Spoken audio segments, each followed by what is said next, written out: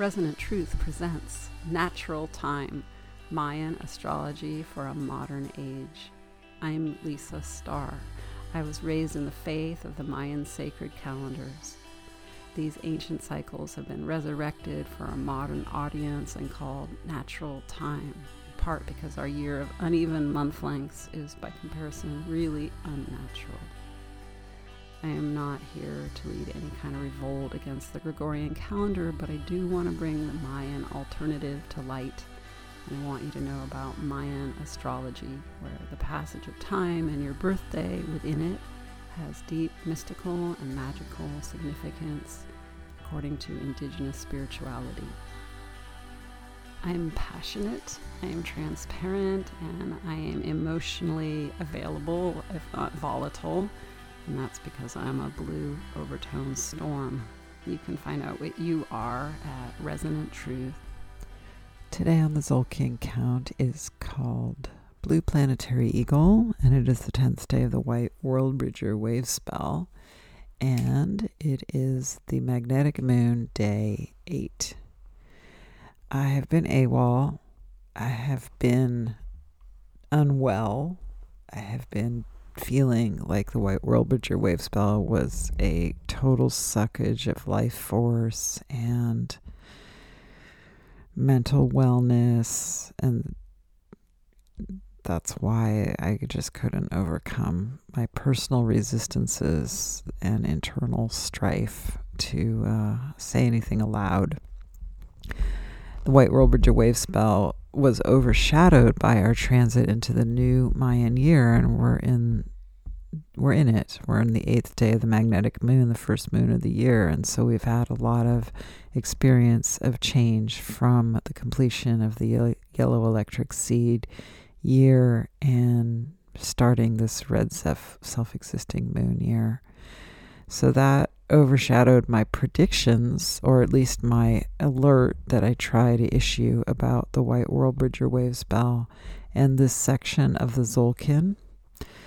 So I feel like every listener is probably seasoned enough to understand that I am always covering 2 calendars, and there are 2 primary calendars we follow in natural time, coming out of Jose Arguelles' teaching. One is the year that begins July 26, which is fresh for us and is 13 months or moons of 28 days each. And then the other is the 260-day Tzolk'in, which is basically replicating the gestation process, approximately 9 months long. And that is not beginning right now. It doesn't synchronize and start at the same time as the new Mayan year. And that's because it's not a year long in its duration. It's 260 days. So it just intersects. The 2 calendars fit together like one is just a smaller cycle within a larger cycle, and they just endlessly interplay. And it is the part of the Tzolk'in that is, I would say, the hardest work or the most demanding, and I'll explain that. So there are 20 wave spells in the Tzolk'in of 13 days each. That's how we get 260, and each of the wave spells represents one of the 20 tribes that has the characteristics that is the basis for our astrological self-understanding here. So everyone gets a 13-day wave spell to reflect their tribe of origin, their birthday. And we get to experience each tribe for 13 days in a depth that allows us to really understand the experience so that we can understand people around us and vice versa. So currently in the White Worldbridger wave spell, we are learning about death, but it is situated in the Tzolk'in in this series of tribes that are that surface and are celebrated for 13 days, experienced for 13 days. It is the first of 5 pretty intense wave spells.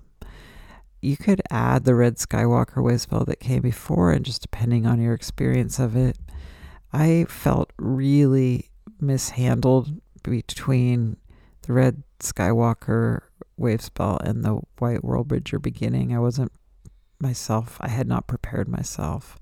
And that is partly because the Red Skywalker wave spell was really mostly positive. It's a time of being out of body, skywalking. And so the disconnect for me was I had been so out of body and not necessarily kind of invested in my physicality because I was living this sort of ether life for 13 days, that dropping into White Worldbridger, which I think is pretty embodied. It's about sort of discovering what part of you isn't really at full life force. That was shocking to me. Sort of shattering. So, but let me get back to my original description of this passage in the Tzolk'in, and then we'll get deeper into the White Worldbridger moment in time. The wave spells are in this part: Red Skywalker, White Worldbridger, Blue Storm, Yellow Human, and then Red Serpent and White Mirror, and then Blue Monkey and Yellow Seed. I describe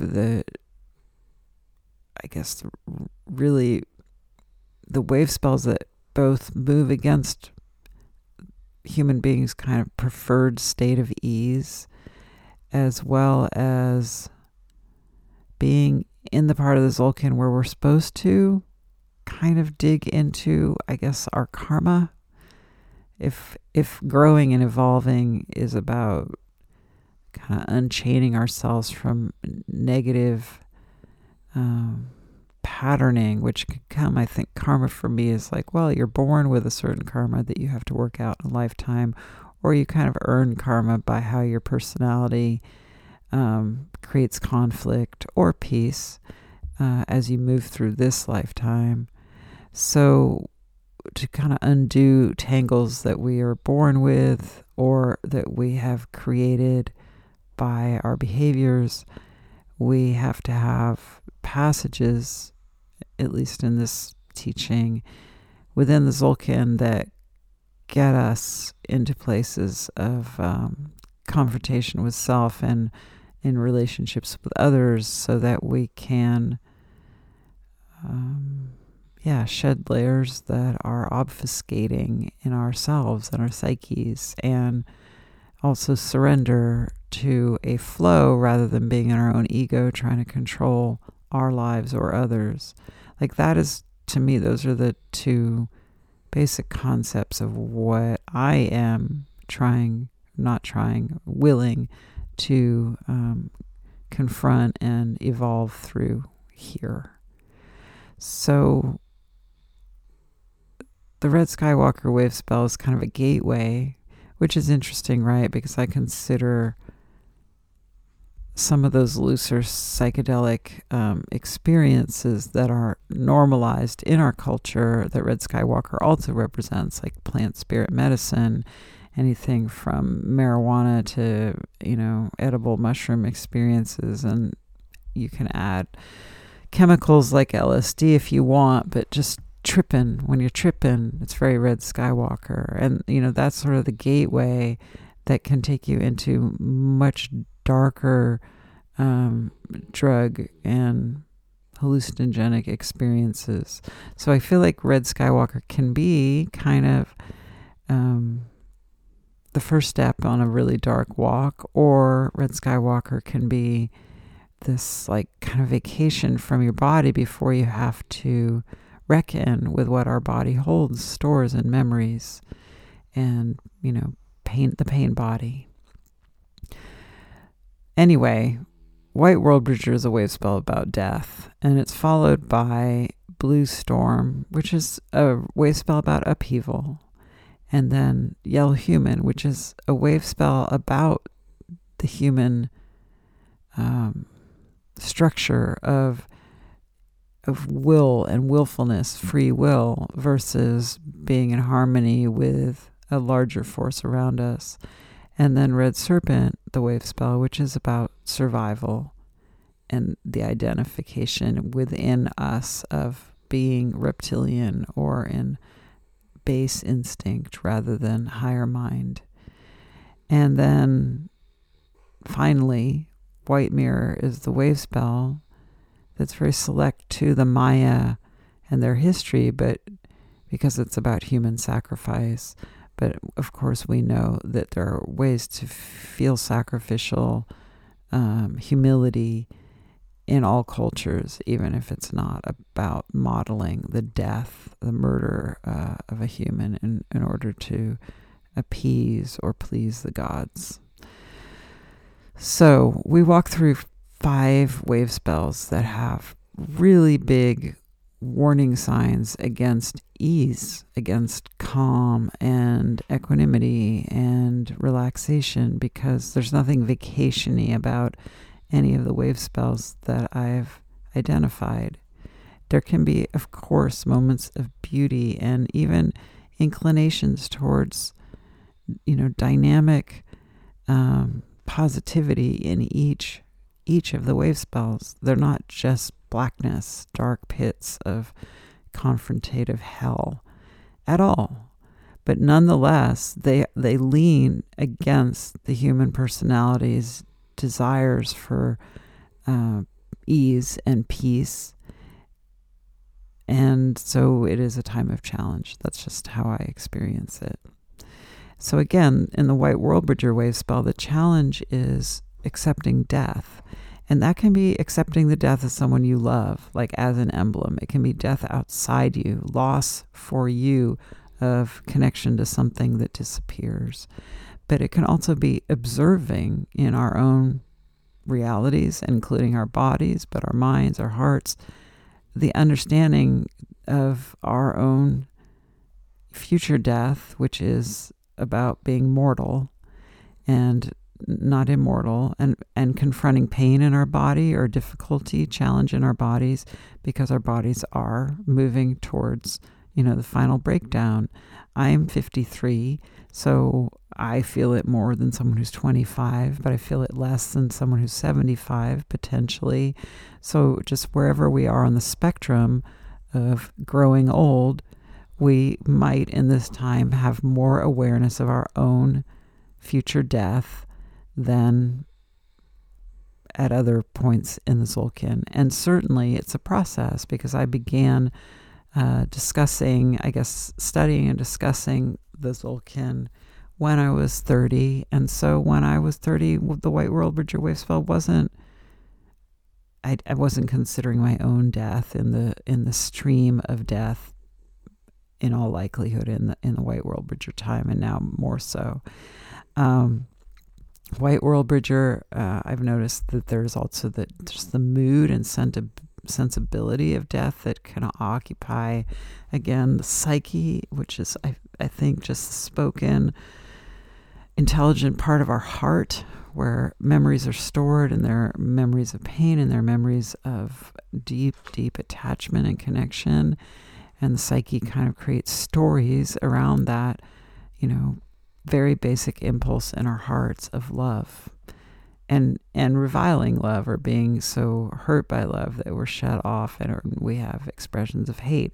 Like, living through the White Worldbridger wave spell for me has been shutting down my heart, not wanting to, but just being like, I just don't feel it. There's not life force within my heart, which would be like the amplification of love. Instead, there's a lot of like desolation or a sense of, hopelessness around love and connection. So it's just been sucky, really, really not enjoyable. The only aspects that are specific to White Worldbridger that I've enjoyed are, the education of it and the intellectual growth of self-understanding. Like, oh, I see what I just told you is something I didn't know at the outset. That my heart, 2 things, that my heart has a language.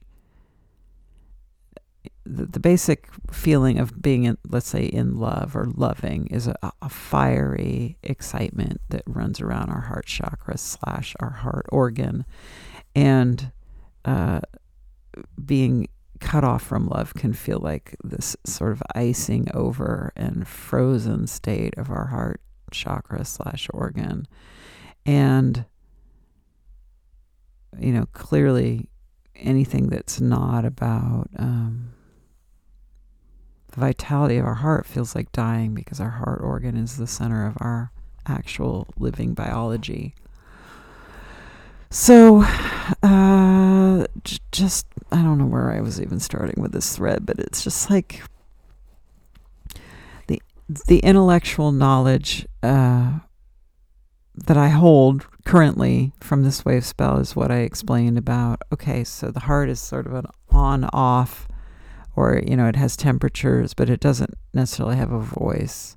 But our psyche, which is, I guess let's just talk about how we dream or how we're psychic and what we remember. I mean, all my memories I consider part of my psyche, because they are memories of how I loved and lost, or loved and received. And there's a whole story about my life history and suffering and times of bliss and everything in between that I can narrate from this sort of more structured psyche that is different than my basic instinctual loving heart. So White World will just help me understand. And I'm not going to go on this kind of like a tear or rant. I think it's getting kind of heady and heartless in itself, which is a part of what I'm struggling with in this time. But nonetheless, I think you get it. Like, just what it feels like to not be alive is to feel disconnected from some qualities of loving. Now, on the other hand, I think White World Bridger is an amazing time to connect to those who have passed, and we love them, and they're deceased. So it's almost like we join the death, the force of death and the place of death, the space of death, where we can find dead people. But, and we can feel love towards them, and our heart can soar with love for those who are deceased. But it's as if because we've joined them, we've crossed into the underworld. And so if you were to hang out with me in this everyday earth world now, I might feel really cut off to you. But I'm really connected right now to, say, my grandmother who died, decades ago. And yeah, that's just an example of how you can feel alive, but alive to an afterlife experience that is the crossing of the World Bridge. World Bridge or wave spell is almost over. I have a lot of sympathy right now because I have 4 yellow warrior people in my immediate surround. I have 2 neighbors, one on each side that are yellow warriors. I have a woman that I'm super close to on an energy level in particular who's a yellow warrior, and I also have a dating scenario with a yellow warrior. And I feel guilty that I follow the Mayan calendar when I'm around them right now, because I either hold the secret that it's their antipode time, or I hold the knowledge and I have to kind of hold their hand and be like, well, it's a hard time for you, but it's going to be over really soon. And even being some of the hard time, like I feel challenging to a yellow warrior right now, because my natural understanding is that this is the time of their challenge. And what will rise up right now is what will balance them, but that doesn't mean it's comfortable for them. And that might be true of you if you're a yellow warrior listening, or it might be true of you in the next wave spell. We just look at the antipode relationships pretty closely here. It's a big focus of mine. Speaking of which, just know that I am also colored both as someone who's speaking of her experience, as well as someone who is speaking to yours as the antipode property of our new Mayan year, which started on July 26th. Red self-existing moon is the theme of the year, and I am a blue storm, and I am opposite that. So I felt it already, a certain discomfort And I'm pretty acclimated to my antipode. Like, that's my argument here, is you need to get acclimated to your antipode by fully investing in its splendor, finding your way into it being a strength. That to be challenged is to be invited to grow, and to grow is to invite balance. And